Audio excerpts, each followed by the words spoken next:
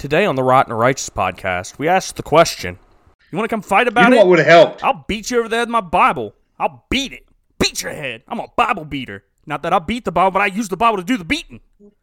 I beat beats with the Bible. Break it down!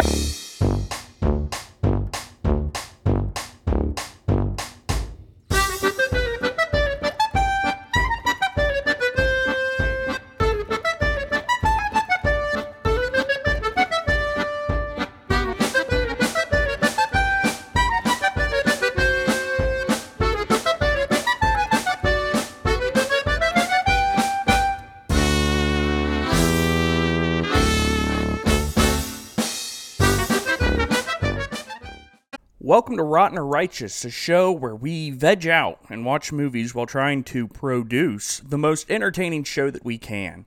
Joining me today, again, we are a little bit light on the host front. Luke got mistaken for a Brooke Shields lookalike stand-in, and he was just taken away by a mob from the mid-90s that know who Brooke Shields actually is. So we are without Luke. But don't worry, joining me today is my other regular host, the man who, when I say tomato, he says no thanks, Scott Judge. I don't look anything like Brooke Shields, and it saddens me just a little bit.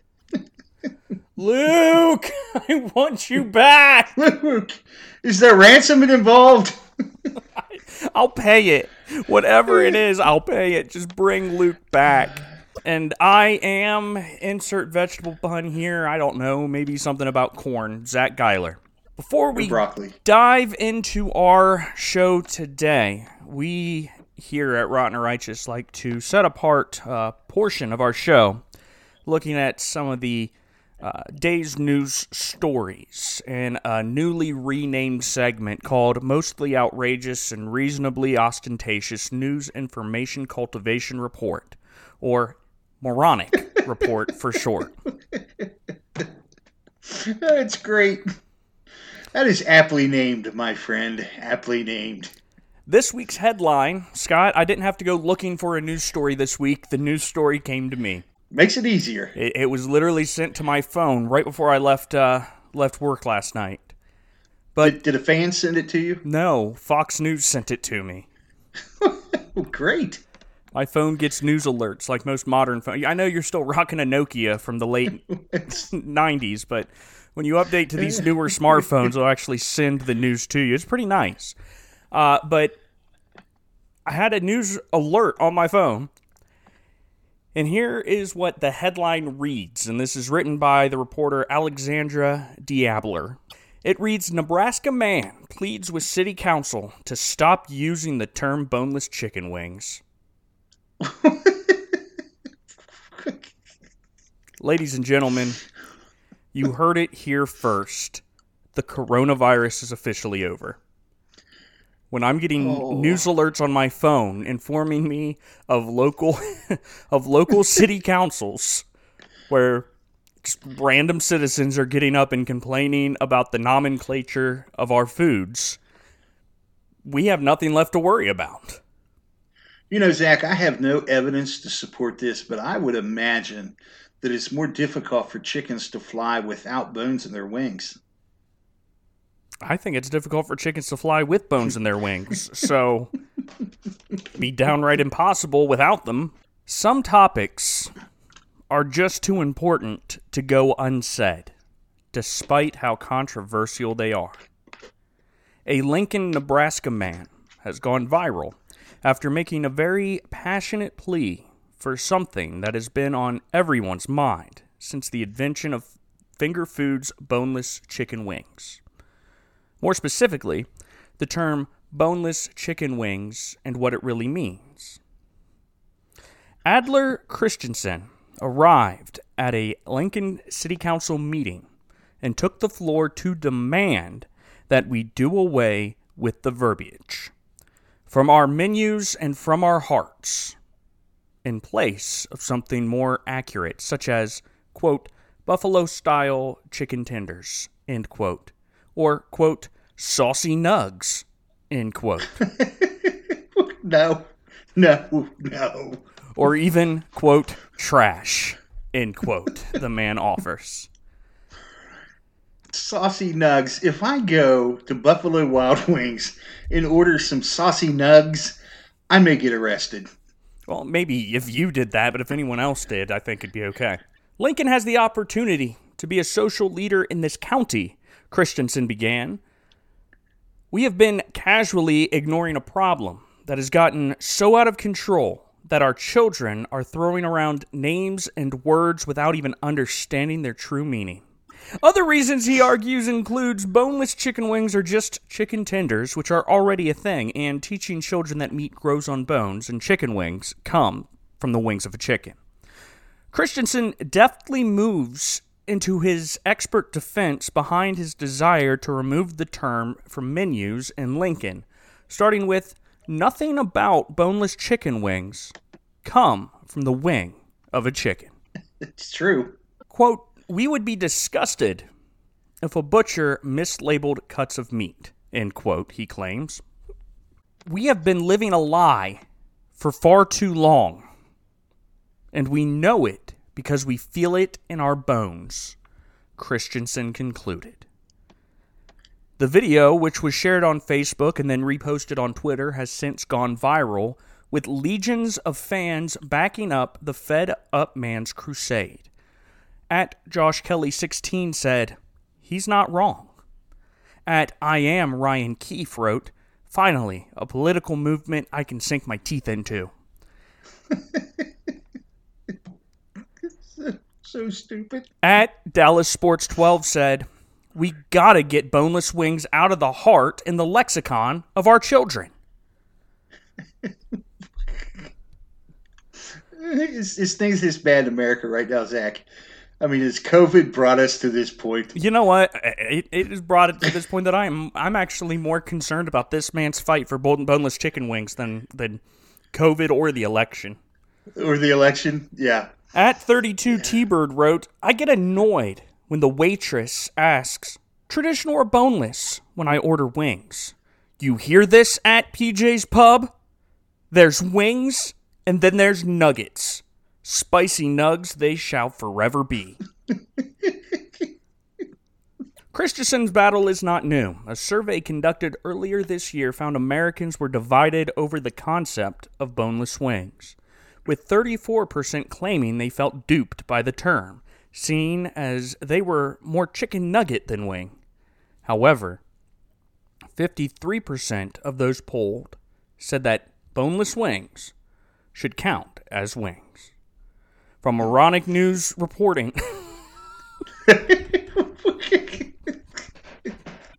this is your Moronic newscaster, Zach Geiler, signing off. This week we are reviewing the 2007 children's animated feature film, The Pirates Who Don't Do Anything, a VeggieTales movie. Woo, woo, woo. Let's go ahead and dive straight into the review.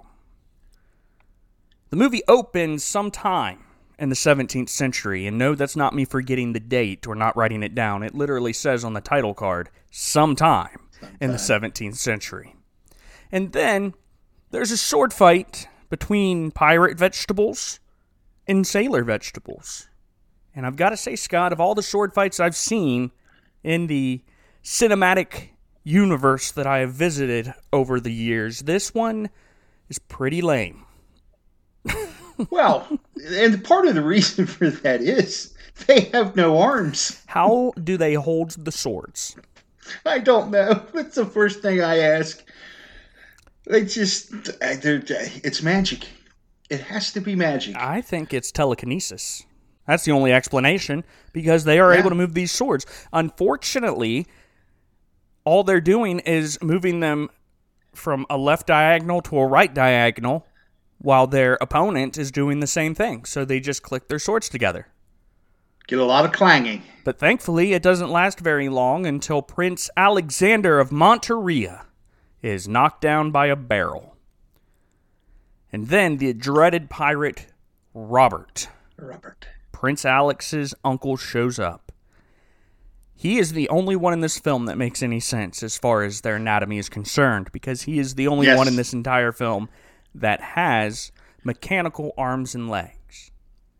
And did you notice on his peg leg, it has a spring? I love that. The man can get some hops. Because if you got a spring on your peg leg, you can jump. And then his arm was like a little pincher. I was digging the dreaded pirate Robert. I was not. And I'll tell you. Really? I thought... because... But Zach, you got a spring in your peg leg.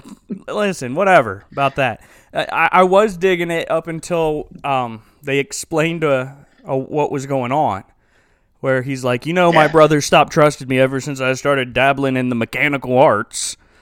And I was like, oh, no. See, when I first saw him, I was really confused because I was like, how does a vegetable with no arms and no legs lose their arms and legs and have to get peg legs and hook hands? And I was really enjoying that thought until it was ruined. He gets the better of the prince and orders his nephew, that's who the Prince Alexander is the nephew of Robert, to be tied up. And then he orders them to find the princess and bring her to me. Real quick before we move on again, I do have another question. How do you tie up someone that has no arms and no legs and can levitate swords? You can't. It's impossible.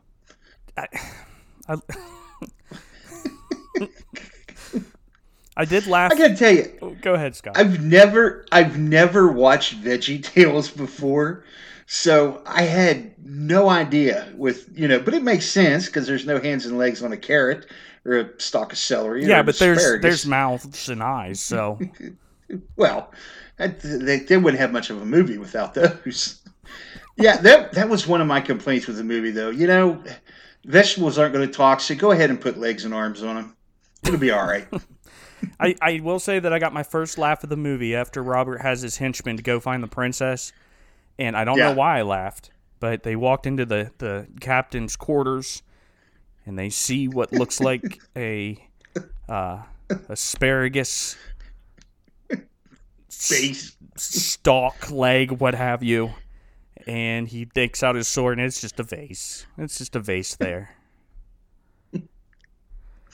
See, and I guess I had to adjust to this no arms and no legs because they focus in on this vase behind the curtain, and I'm watching this. I'm going, why is he even looking at that? There's nobody there. Yeah, but it looks. Well, of course, it's going to look exactly. You got no feet. There's no legs. Robert's like, hey, man, where's the princess? And he goes, princess isn't there, which is a straight up lie. Alex, This is supposed to be a faith-based movie, and you're already teaching situational ethics. I don't care about the greater good. A lie's a lie, Alex. But I digress. Even to protect the sister, huh? A lie's a lie, homie. But yeah, so the princess is hiding below deck. She immediately comes out and says, I gotta help my brother. And the butler's like, let's not. Let's just stay here. And she's like, I'm not going to listen to you, Jeeves. Talk to you later. And then she brings out a golden sphere called the Help Seeker. And she asks the ball to find the heroes that can save her brother Alexander. And the gold ball rolls around a little bit, and it jumps overboard. And the uncle sends spies to Monteria to find the princess because he needs them both in order for his plan to work. And then, boom, the pirates who don't do anything, the VeggieTales movie title sequence. And the crowd goes wild. Right after they were fired. Not really. It made $16 million on a $29 million budget. It was a flop. But anyways, now we are in a restaurant in the present. It's a pirate-themed restaurant. Think medieval times, but with pirates. Aye. And we first meet our first protagonist, Sedgwick, who is a lazy gourd.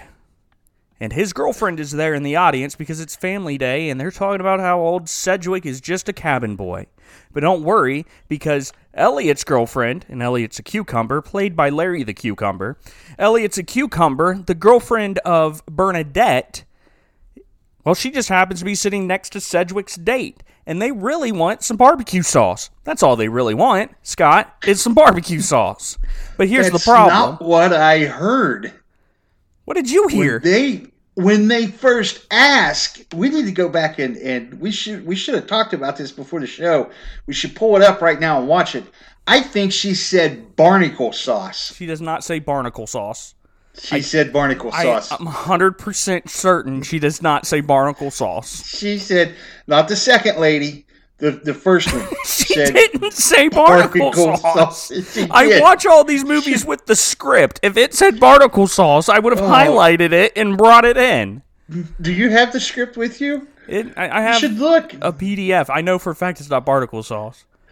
That's what I heard. So that's the first problem our heroes face is the hunt for barbecue sauce, not barnacle sauce. We're not watching SpongeBob.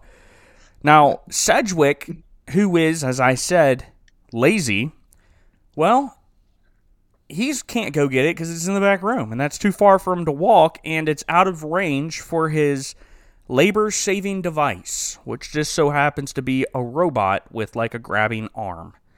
Elliot, who is afraid of everything, says that it's too dark. Now, the dark is on Elliot's list, which comes into play quite often throughout this film. The list is the things that Elliot is afraid of. But then they all agree that George, who is an old grape, will go and get it. You see, George's problem is, well, George is a loser. And his family loves the star of the dinner theater production, Sir Frederick, a gourd, more than their own grape father George. It's actually really sad. It is. It's just a really sad scene there when you see who these guys are. It's like a reverse Cats in the Cradle with George. Yeah. When you come in home, son, shut up, Dad, you're a loser. I don't know when, and I'm not going to hang out with you when I do. Get out of my room. Now, all three want to stop being cabin boys. Now, cabin boys is another name for a waiter. All three want to stop being cabin boys, but they all lack confidence. And so, at the end of the show, they're cleaning up when a creepy leak shows up. This was just like the guy in the rail cart in Oh Brother, Where Art Thou? No, there's a lot of similarities between Oh Brother, Art Thou and this movie. There is a lot of similarities. And this is one of them. And the leak, who is blind but wears clear glasses, but he has no eyes, says... And a walking stick. He gives the following prophecy. The hour is near. The call is coming. Adventure awaits. Though you will stumble, the crab will show you the light. When adversity devours you, a lever will set you free. When all hope is gone, help will come from above in the shape of a donkey. Take heed, O friends, the stage is set for the heroes at hand.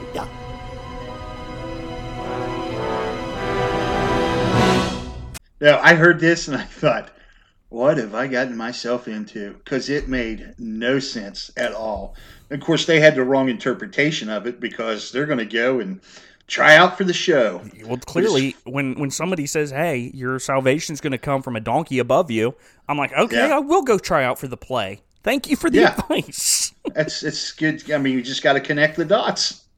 And that's what they do. They go out and audition for this play, and it is absolutely a disaster. Sedgwick is too lazy to climb the mast to get to his spot in the crow's nest.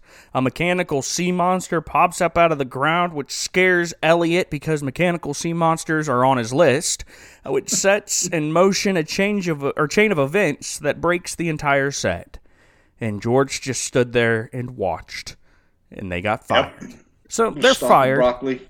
They're thrown out of the back door of the restaurant, and who comes out next? No other than Sir Frederick comes out the back door. And as they walk away, I heard another line that made me laugh.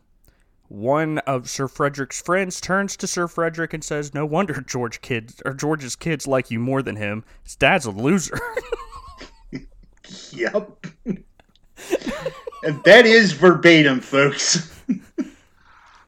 And everyone gets mad at Elliot for convincing them to try out.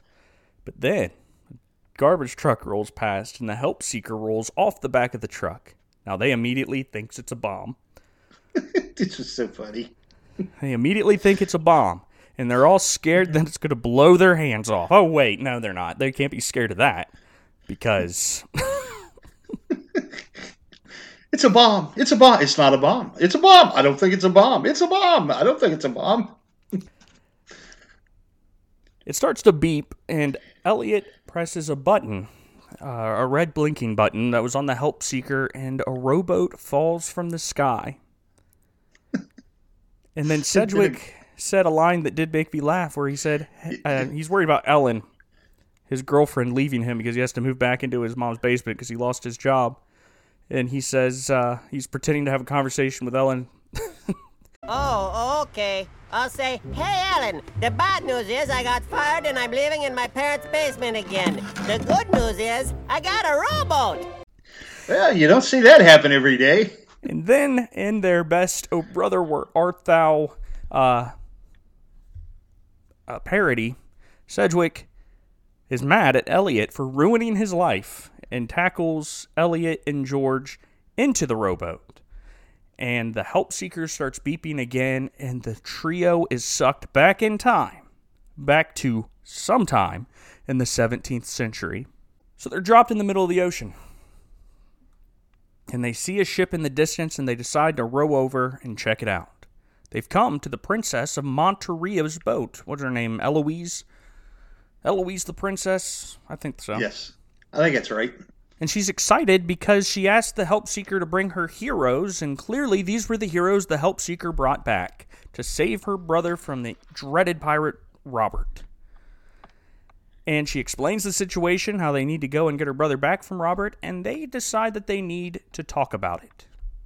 And while they're talking, well, the butler is talking with the princess, and he's really not impressed with the trio, but the princess trusts them because the help seeker, which her father built, brought them to her.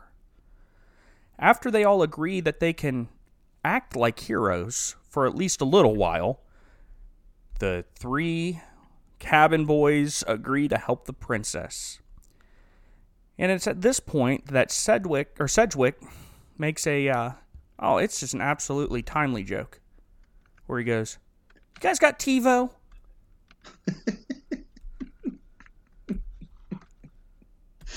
There's a couple of those in the movie. I always chuckled a little bit when I heard that. That may have been a future device in 2007, but in 2020, I don't think I've seen a TiVo in like the past 7 years. It's been a while. But of course, they should be familiar with them in the 17th century. And I will say that it's at this point that Sedgwick kind of starts to grind on me a little bit. His constant quips, well, they're more grating than they are humorous at the TiVo point. Now, the first place they have to travel to is Whipcrack Island, home of the Jolly Joe Pirate Inn.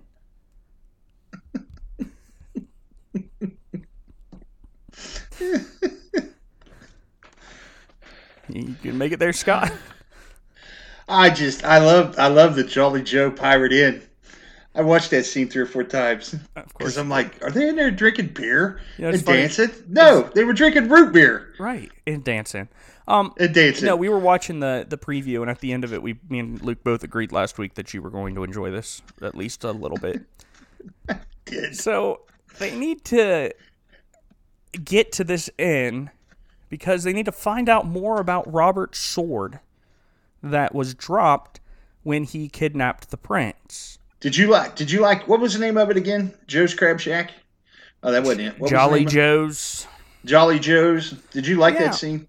Before they reach the end, though, they're attacked by another pirate, One-Eyed Louie. And One-Eyed Louie gives them to the count of 5 to lower the mainsail and prepare to be boarded.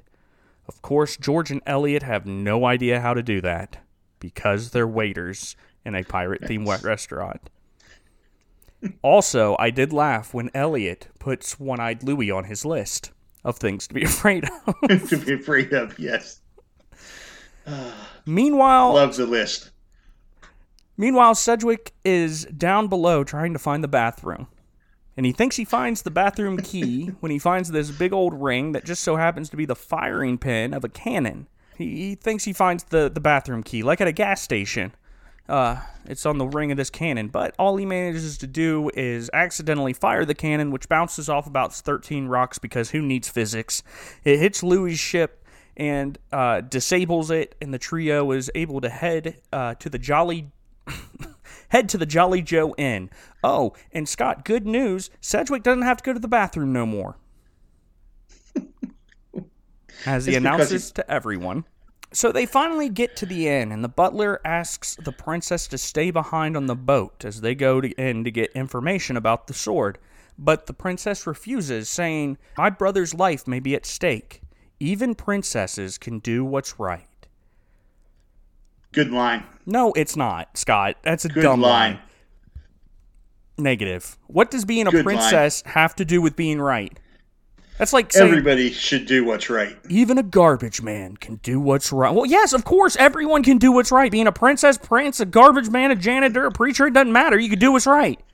Yes. We're teaching kids that. Do what's right. I cannot stand this line. I can't stand it because it doesn't make any sense. You can just say, you know what? No, I need to do what's right. I need to stand up and be brave for my brother. But no, even princesses can do what's right. Well, no, duh. Do you know how, fast England would have just collapsed in on itself if every princess that it had was just a horrible, evil person? Real fast, like Bloody Mary. Bloody Mary was Irish, or no, she was Scottish. So, you would have liked the line if it hadn't said, even a princess. Yeah, it was just dumb that you put that qualifier on it. Yeah. Because doing what's right doesn't need a qualifier. Even dentists can do what's right. Yeah, they can. Good job. She just wants to help her brother, Zach.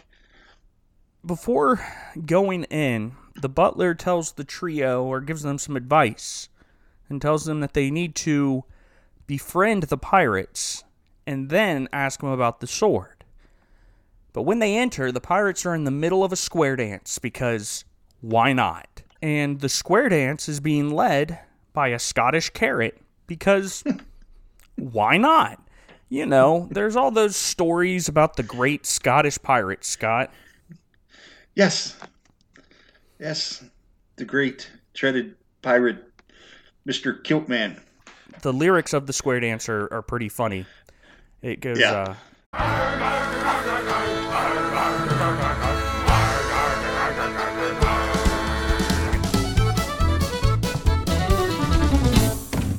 your root beer, hold it high, whack your shipmate in the eye, yank his hair and break his nose, watch your back, it's Jolly Joe.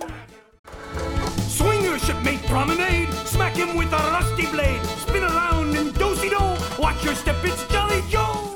You know, and that's such I'm here laughing. That is such a horrible message to send to kids. Even Poke princesses your friend in the eye. can yank his hair and break his nose. Oh, that's true. That's true.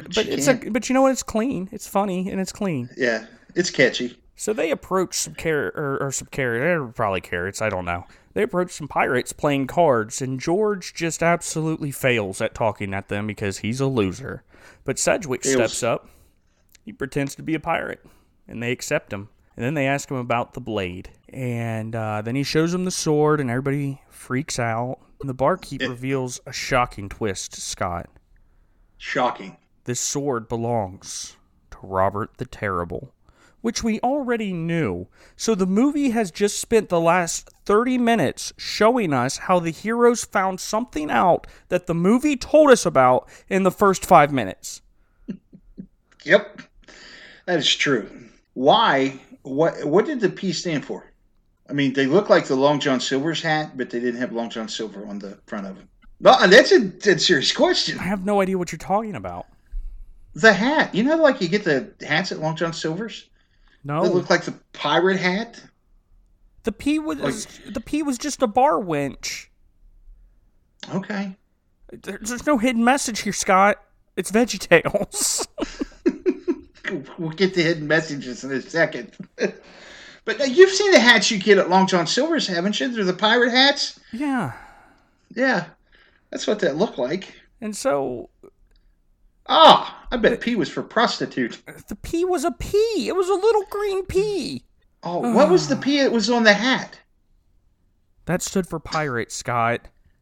Luke, come back. The sad thing is I'm being dead serious now because I wondered about that, but it's just pirate. Yeah, it's just pirate. Okay. So, after finding out that the sword is Robert's, which we already knew, they then learn about how dangerous Robert can be, which we already knew. The only new information that they are given is that Robert's fortress is rumored to be past the rocks of Malabar.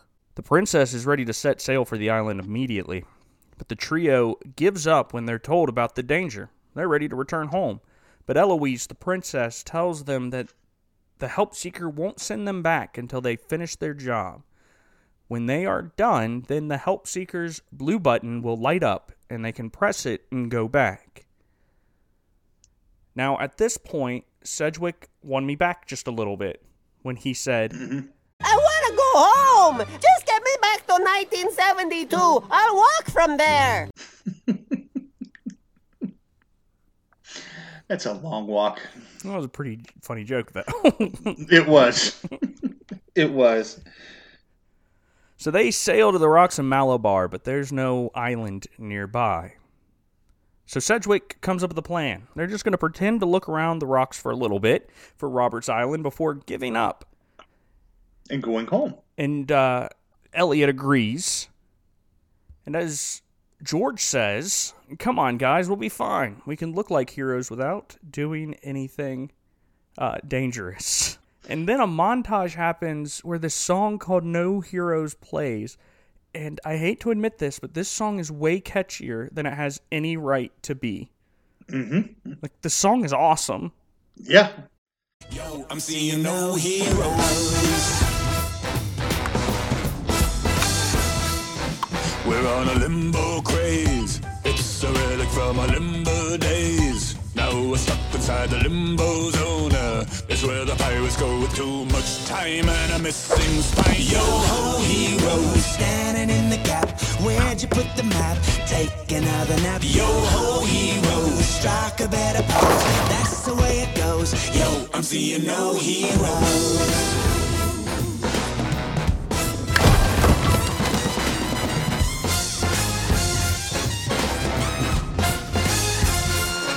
We're on the bad mood swing. We haven't done one thing, not even the minimum daily requirement. We got the funk without the parliament. And if you're feeling a little seasick, rise and shine. And if you want to get off the guilt trip, now's the time, because the captain of the main ship rings the chime. He could be coming before you know him. What are you gonna show him? No hero, standing in the gap, taking up the slack, following the king's map. No hero, steady as a rock. There's a lot of catchy tunes in this. Until you read the lyrics. This is what the song says.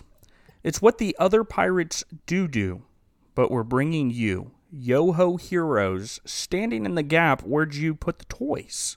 It's time to take a nap. Yo-ho heroes, flighty as a bird. Easy is the word, yo. I'm seeing no heroes. That's no Hamilton, Scott. No, that's no Hamilton. Not even close. Although it was catchy. I do appreciate the line of them doing Limbo, which is a relic from their limber day, or more limber days. Mm-hmm. It's okay. Basically, it's a montage that shows that Elliot and Sedgwick are going to continue to be lazy while George begins to take on a role of a leater. He's starting to be more heroic as the time goes on.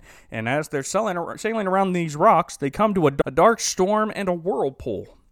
Everyone but George wants to turn the boat around, but he bravely sails into the storm, which turns out to be a sea mirage that is camouflaging the island.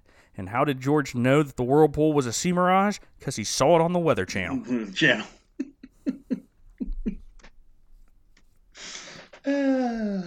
I love the references. You know, it's interesting that George wanted to go on, though, because I'm watching this thinking, what are you, nuts? Don't do this. You're going to die. You're going down that hole right there. And yet he presses on. Well, he knew it was a sea mirage. He saw it on that Weather Channel. I know. Now, when he finds the island, George is immediately confronted by the other two for actually finding the island. I thought you said... Because the plan was to pretend to do something, not actually do anything. But George explains that this is an adventure. But Sedgwick responds, I don't want any more adventure. I should be home on the couch right now, eating cheese curls and watching the Love Boat. Instead, I'm stuck here with Captain Weather Channel on my way to be sliced and diced by Edward Scissorhands. It's great. That is a great line. Edward Scissorhands is one of my all-time favorite movies. Mm-hmm. But even in 2007, those references were outdated. Every single one of them. Oh, way outdated. And Love Boat, that was late 70s, early 80s maybe. That was quite a while ago. But you don't remember that. I do. But I did chuckle about that. So they walk around. They find the cave that the barkeep was talking about. There's a cave on this island past the rocks of Malabar. Well, they find the cave, and inside, wouldn't you know, they find a billboard. I've often said it's location, location, location. You want to put up a billboard, put it inside a cave. Well, and it's a billboard that explains exactly where Robert is hiding, which goes to show you that if you are a violent egomaniac that wants to stay off the record, and stay off the grid, I should say, and not have people attack you, it's always good to leave a billboard with detailed instructions on how to find you. If a sailor were to look for me, the east is where he'd start. He'd reach the Isle of Walking Rocks, and the Clapping Pass would part. Then gaze with pride upon my keep, not found on any chart, till he would spy my steely eye, and fear would stop his heart. Ooh. Copyright Robert the Terrible. All rights reserved. I tell you what, the plot really would have went on and on and on without that billboard. It really would have. So soon after, Sedgwick finds, he says he finds some valuables. They go, is it pieces of 8? He goes, it's better than that. What, Spanish doubloons? Nope. It is millions of cheese curls just chilling out in a cave. A cheese curl doesn't last out in the open very well. It doesn't take much moisture to soggy out a curl, or as I like to call them, cheesy nugs. And if you allow air to get to them, they get stale and they're absolutely disgusting. These would not be good cheese curls. However, we are forgetting the fact that the person that wants the cheese curls is a gourd that has come to life. So that's true. Gourds don't typically have the ability to taste things. So yeah, that's true. That's true. So he's a little less picky on his cheese curl. Could be soggy or stale. Right. He doesn't care. No. That's actually the name of when we revamp the podcast. Soggy or stale, we don't care. No, it's just going to be called Soggy or Stale. It's great. And so Sedgwick wants to stay here and eat all these cheesy snacks. And Elliot and George go, well, we know where Robert's at, and we got to go hunt him down. So we're like, you can go do whatever you want. I'm going to stay here with these curls. They leave. Sedgwick's behind, and he reaches for the first cheese curl, which comes to life and roars at him. Yes. We're back with Elliot and George. They're on the shore, but they notice that the princess and the boat are far away. Well, it turns out that they had been taken by a couple of Robert's men. But good news is Robert's henchmen left their rowboat behind, and George goes to push it in the water so that they could go after the princess. And it's at this moment that the blue light starts blinking on the help seeker. Elliot's excited because they can finally go home, but George doesn't want to leave without saving the princess. He really wants to do something that his kids will be proud of. And then Elliot selflessly helps George put the boat in the ocean, and the two sail off to the Isle of Walking Rocks and the Clapping Pass. It was a good scene because I really wondered what was going to happen. Is he going to try to go back, or is he going to help his friend? And in the end, he helped his friend. It was good. I'll be like Luke. I like that. Snap back to Sedgwick, who is being chased through the caves by the cheese curls, when he reaches a steep, rocky incline that he is too lazy to climb up. And he gives up, and he decides that he's going to be killed by these cheese curls, saying, again, Sedgwick won me back on his side with this line. Eaten by his own favorite snack food. Could be worse. I could be eaten by something I don't like. Oh, I give up. It was a good life, at least that one day, from about 2 to 2:30. I've never related to a talking gourd more than when he says, it was a good life, at least that one day from 2 to 2:30. That was a pretty cool day.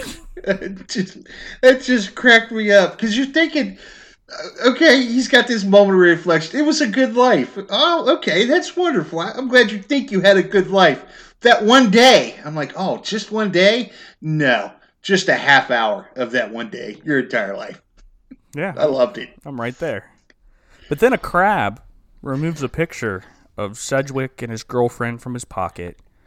And Sedgwick looks at Ellen, and he finds the resolve to survive. And he climbs up the incline, which leads to a sheer drop-off the side of a mountain. And Sedgwick jumps off and lands in the ocean, escaping the ravenous cheese curls. That had to be a huge decision to jump from where he jumped. I know we're dealing with a cartoon, but that looked extremely high. Yeah, but Sedgwick isn't fearful. He's lazy. I think that it was easier for him to jump off that cliff than it was to actually climb up to the cliff in the first place. Because falling is very easy. Ask anybody in a hospital with a broken hip. Right. We meet up with old Robert, see how he's doing, and the pirate's getting impatient with the prince's refusal to tell him about his father's return from his trip. Which, by the way, I don't know if we mentioned this at the beginning. The king went on a trip. Yes, he did. In his favorite rocket ship, flying through the sky, little Einstein. Sorry, I have a 2-year-old. Robert explains that he wants to blow up the king.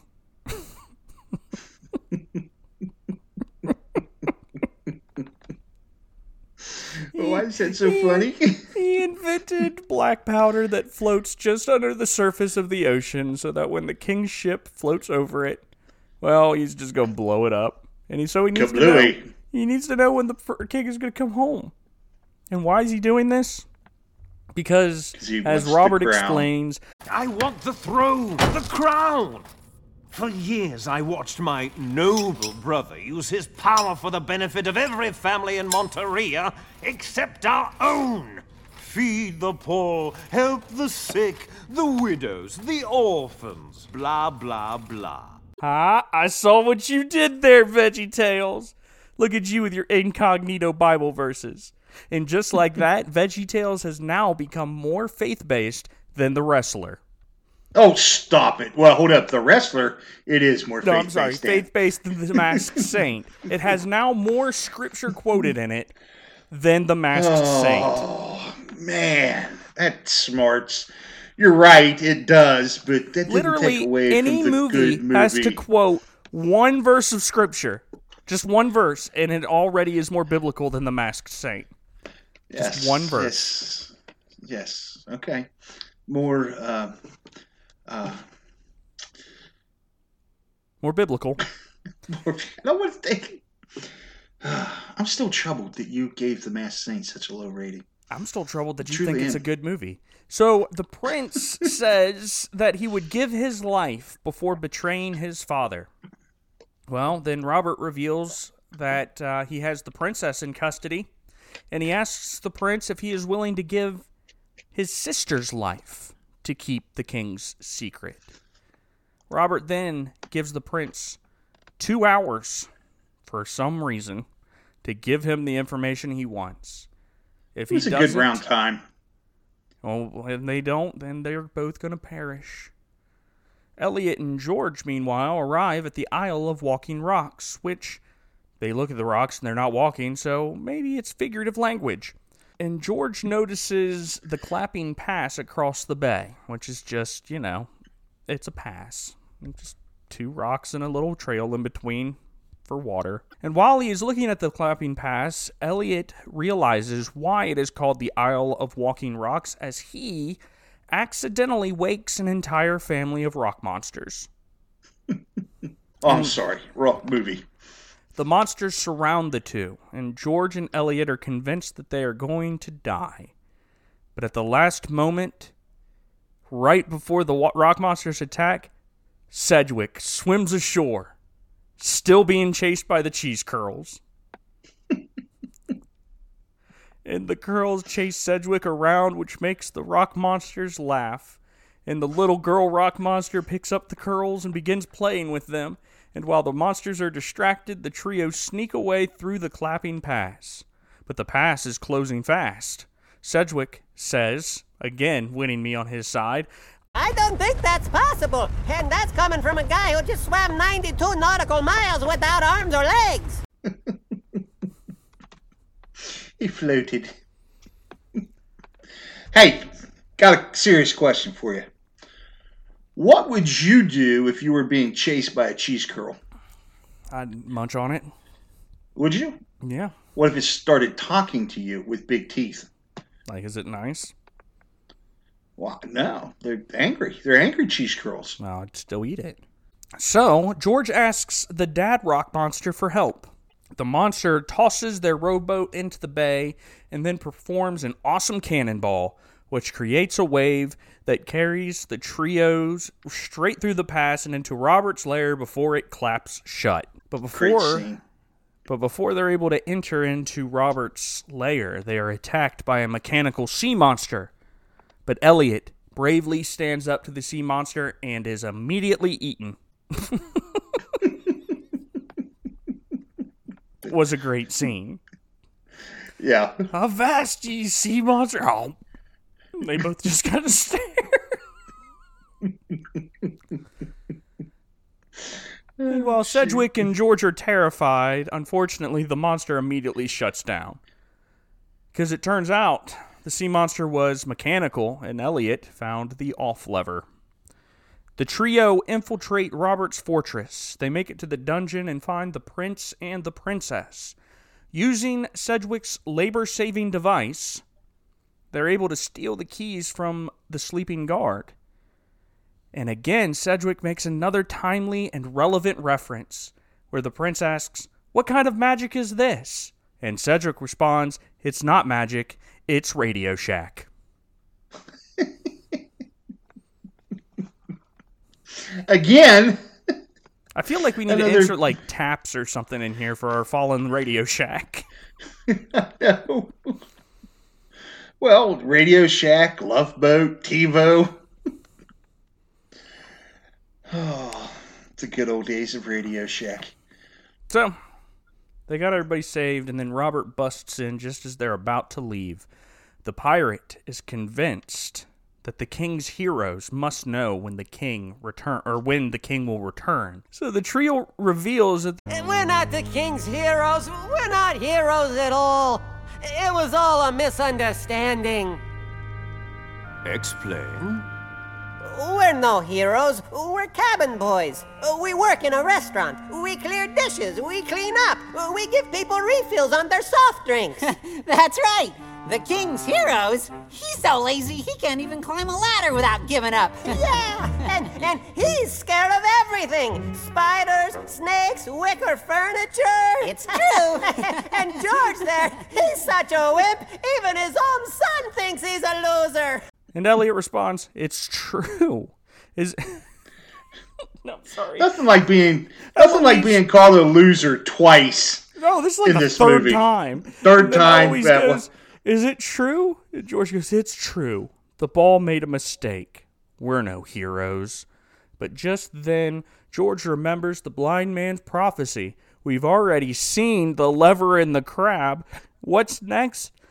Help that's going to come from above in the shape of a donkey. Well, he looks up and what do you know? There's a donkey-shaped chandelier just sitting right over him. And then, because even cabin boys can do what's right, still a dumb line, he cuts the rope holding the chandelier and knocking over Robert. And they escape. But Robert gives chase. The clapping pass is still closed, but they're hoping as they get closer that it'll open again, but everything seems pretty hopeless. But then, at the last minute, the king's ship breaks down clapping pass and Robert is defeated, sinking to the bottom of the ocean. They straight up we just watch him scream. On my word, brother, I'm not finished. I'll never be finished until that crown is on my head.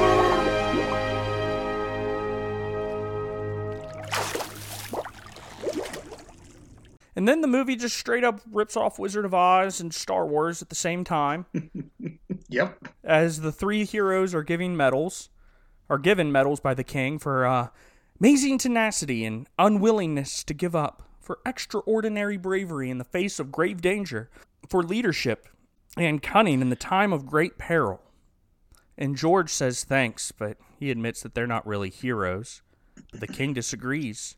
There were no mistakes. The help seeker picked exactly whom I intended, and I made sure you had everything you needed to complete the task. The crab that showed you the way, the lever that saved your friends, the donkey from above. The adventure I call you to may not be easy, but you'll never journey alone. My help is always there. Then Elliot asks, when we were on the island, the ball said it was time to go home. And the king says, that was a test, which you passed with flying colors. Sometimes a test helps us decide what matters most. Hold on a second. Wait, what? No, sorry. I get what you're doing here. Like it for the most part. Like it for the most part up till the end there. You're telling me, King, who is a stand-in for God, you're telling me that your daughter and son were in the hands of your murderous brother, who, by the way, you didn't get there in time to save. If they didn't knock him out with the chandelier, your kids be dead. And you tested the only 3 people that you thought were going to come and save them. What if they failed the test? Mm-hmm. Why would you give them the test? That doesn't make any sense. And it looked like they were going to fail the test. I really thought they were at the one point when they were at the rowboat. That would have been a horrible movie, Scott. Oh, it would have been, but it had me on the edge of my seat. I absolutely. I'm all tore up over these vegetables, Zach. This scene right here. How is it? I loved it and I hated it. Because you're right. It felt like he was trying to take the place of God. No, I don't think he was trying. No, stop. I don't think he was trying to take the place of God at all. I think this is a parable. I don't think the king is saying God. I think they're teaching spiritual truth through the story of these pirates. I don't think that he's taking the place of God at all. That's the point in the story where I really, really got the whole thing. Right. It was out. I mean, that was outstanding there, but still there was something, and maybe I'm looking at it in the wrong way there with, him, I guess you're thinking he was God, but maybe he wasn't thinking he was God, but it was amazing to hear what he had to say to those guys. And there's a message that's there for kids, that a lot of learning can come from that. Right, but no, it's not a stand-in for God. I truly look at it like the Chronicles of Narnia. If you read through those books or see the movies, it's the gospel story played out where Aslan plays God. He's a stand-in for God. But no one ever says that C.S. Lewis, when he wrote it, nobody would say, he's one of the best Christian writers ever, would say that he was replacing God with Aslan. We just know it's symbology. It's a parable. Yeah. This is just a parable with vegetables. Yeah. With asparagus and broccoli and a gourd. And no, I get it, because what he's saying about tests and stuff, I like it. It's good spiritual truth. But in the situation, you're sending these three to rescue your children. You don't test them. You don't put a little test in there just to see. Oh, they failed the test. Now my daughter's dead. Yeah. Bad Parent of the Year award. Okay, so the king then explains... The hero isn't the strongest, or the fastest, or the smartest, or the best looking. The hero is the one who, no matter how hard, does what he knows is right. Monteria, I give you 3 heroes! And the trio is returned to the night they left, but before they were fired. But somehow, Robert managed to stow away in their rowboat. Then Robert attacks the trio on the restaurant set. And the trio bravely defeat Robert. And then the manager offers them positions in the show, which they turn down. Why? Because they are just waiters. No, they're like, there's adventurer. No, but you still have to live in the modern world. Why wouldn't you take the better job? That's dumb. Can we talk real quick about their perspective, though, as they went back into the restaurant theater? Their lives, I can't believe talking about vegetables here. Their lives have been changed. They found out what was important, and they're going back in to see family. And that was a neat close, or close to the close of the show. But yeah, you're right. Why didn't they become actors? It's dumb. But George gets the respect of his family. Yes. Larry's not afraid of everything. Sedgwick finally was able to get back to his TiVo and cheese puffs. Just a little less lazy. In the Love Boat. And then it ends with the classic silly song, The Pirates Who Don't Do Anything. We are the pirates who don't do anything. We just stay at home and lie around. And if you ask us to do anything, we'll just tell you we don't do anything. But I've never been to Greenland, and I've never been to Denver, and I've never buried treasure in St. Louis or St. Paul, and I've never been to Moscow, and I've never been to Tampa, and I've never been to Boston in the fall. And then there's a post-credit scene where we get to see a music video parody of the B-52's Rock Lobster, which is one of my favorite guilty pleasure songs. We were on the beach. I was running from evil cheese. They were trying to eat me up, but they ran into a rock. But it wasn't a rock. It was a rock monster.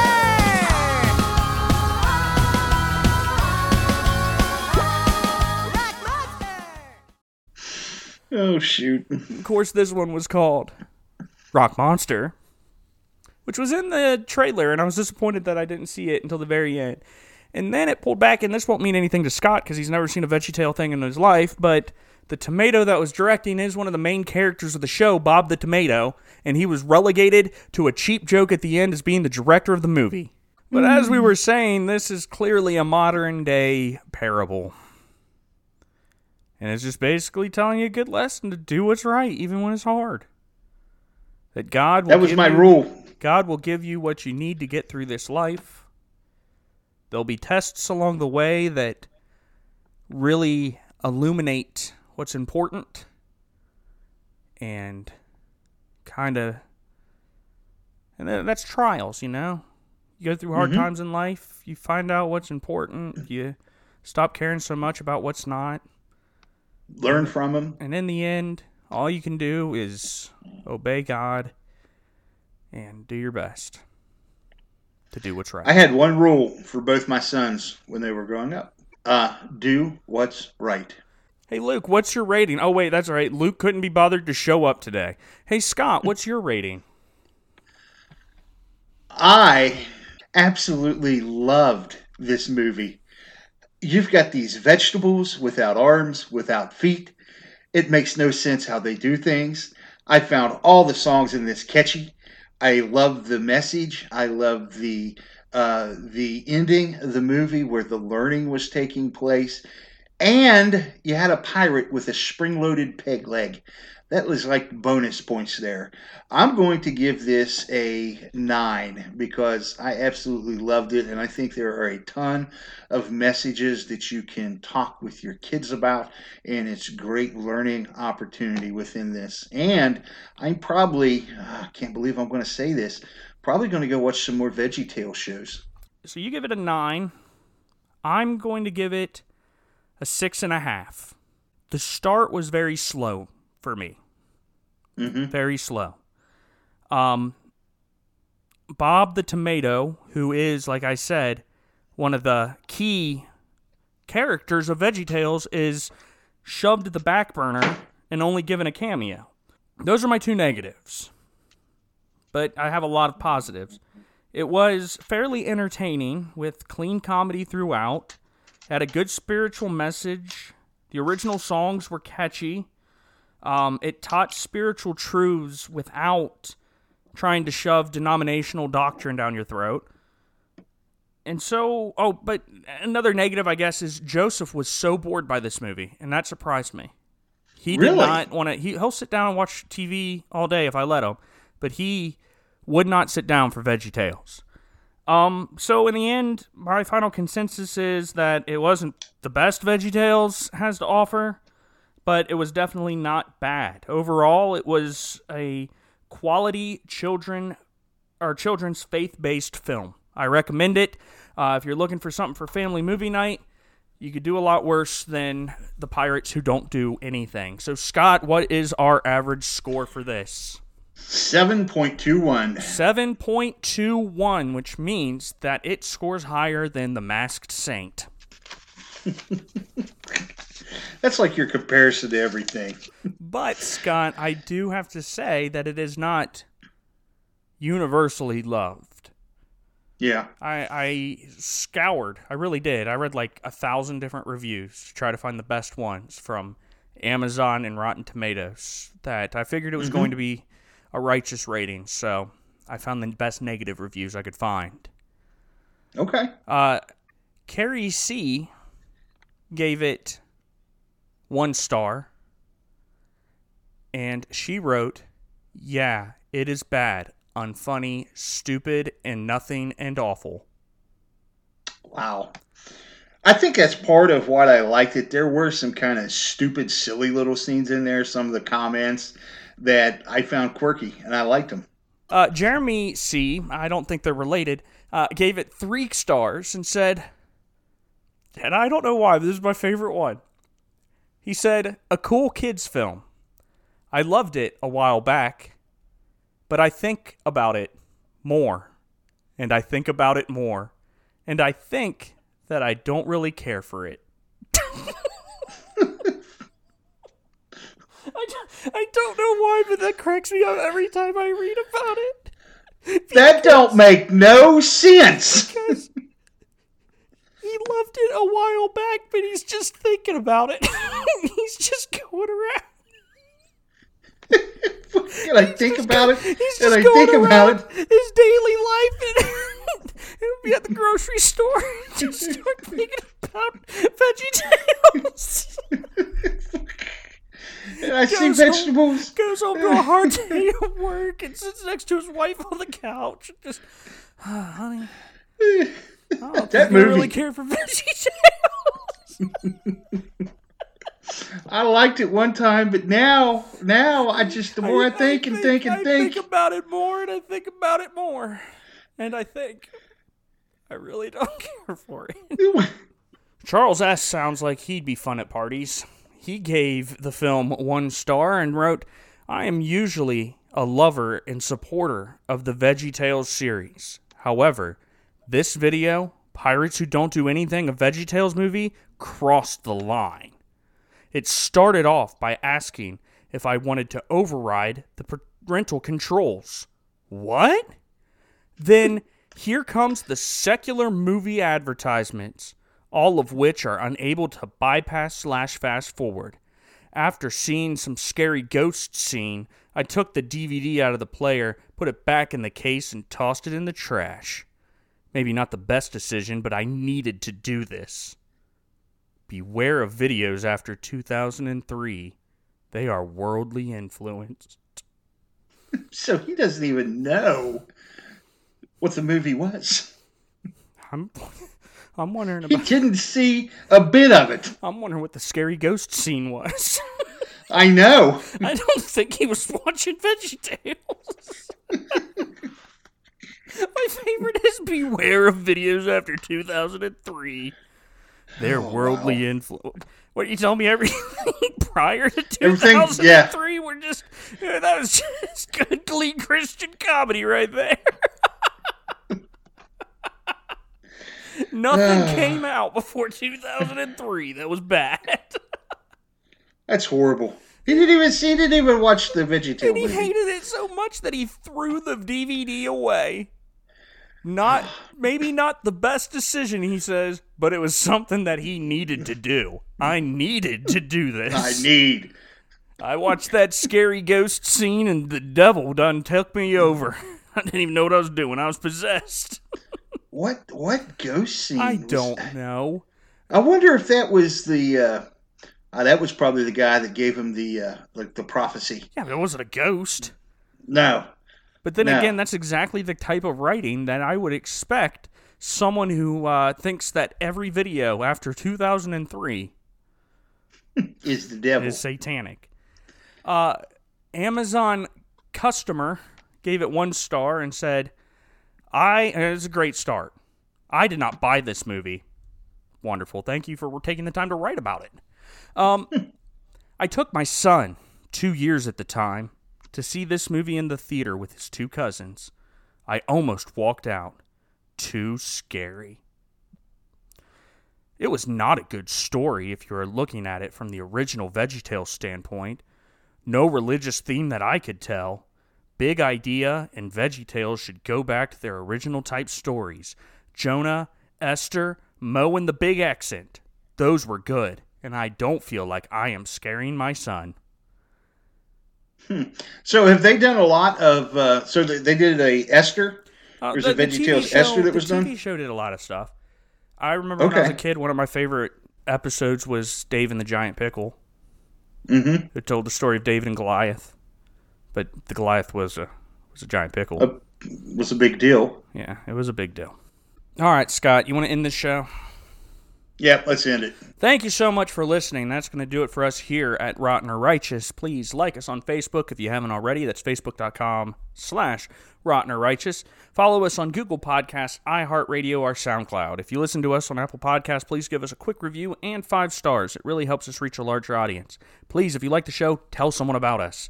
If you have a suggestion for a movie or a show you would like to review, if you have any questions, comments, or concerns, or snide remarks, you can reach us at rottenorrighteous@gmail.com or on Facebook Messenger. Please visit our website, rottenorrighteous.com, and see what's going on over there.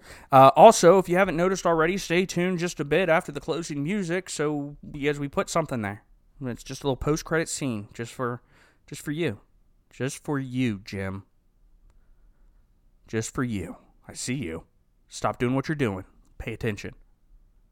But yeah, so it's there after after the music starts playing.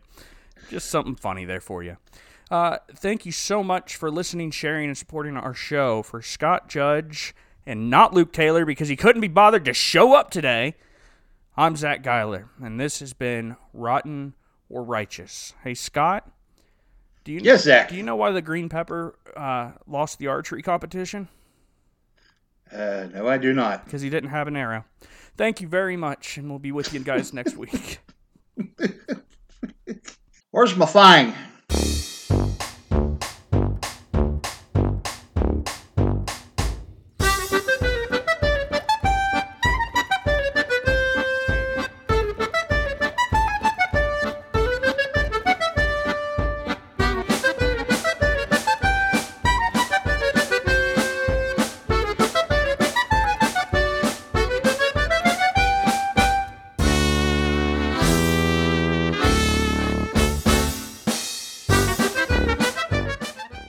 That was bad. You know, I just had a thought. You know how small everything in this movie has to be? Oh, yeah. Because they're vegetables? Yeah. Very small. Does that mean that there's something, someplace in this world where there's just a tiny stage where a pear gets up every night, pear, gourd, whatever, and pretends to be a pirate? I think you're right. I want to live in that world. And here's the other thing. Is it a miniature carrot? Or is it a big carrot? If it's a miniature, things are even smaller.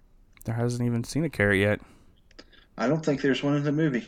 Yeah, but I digress. There's definitely a carrot.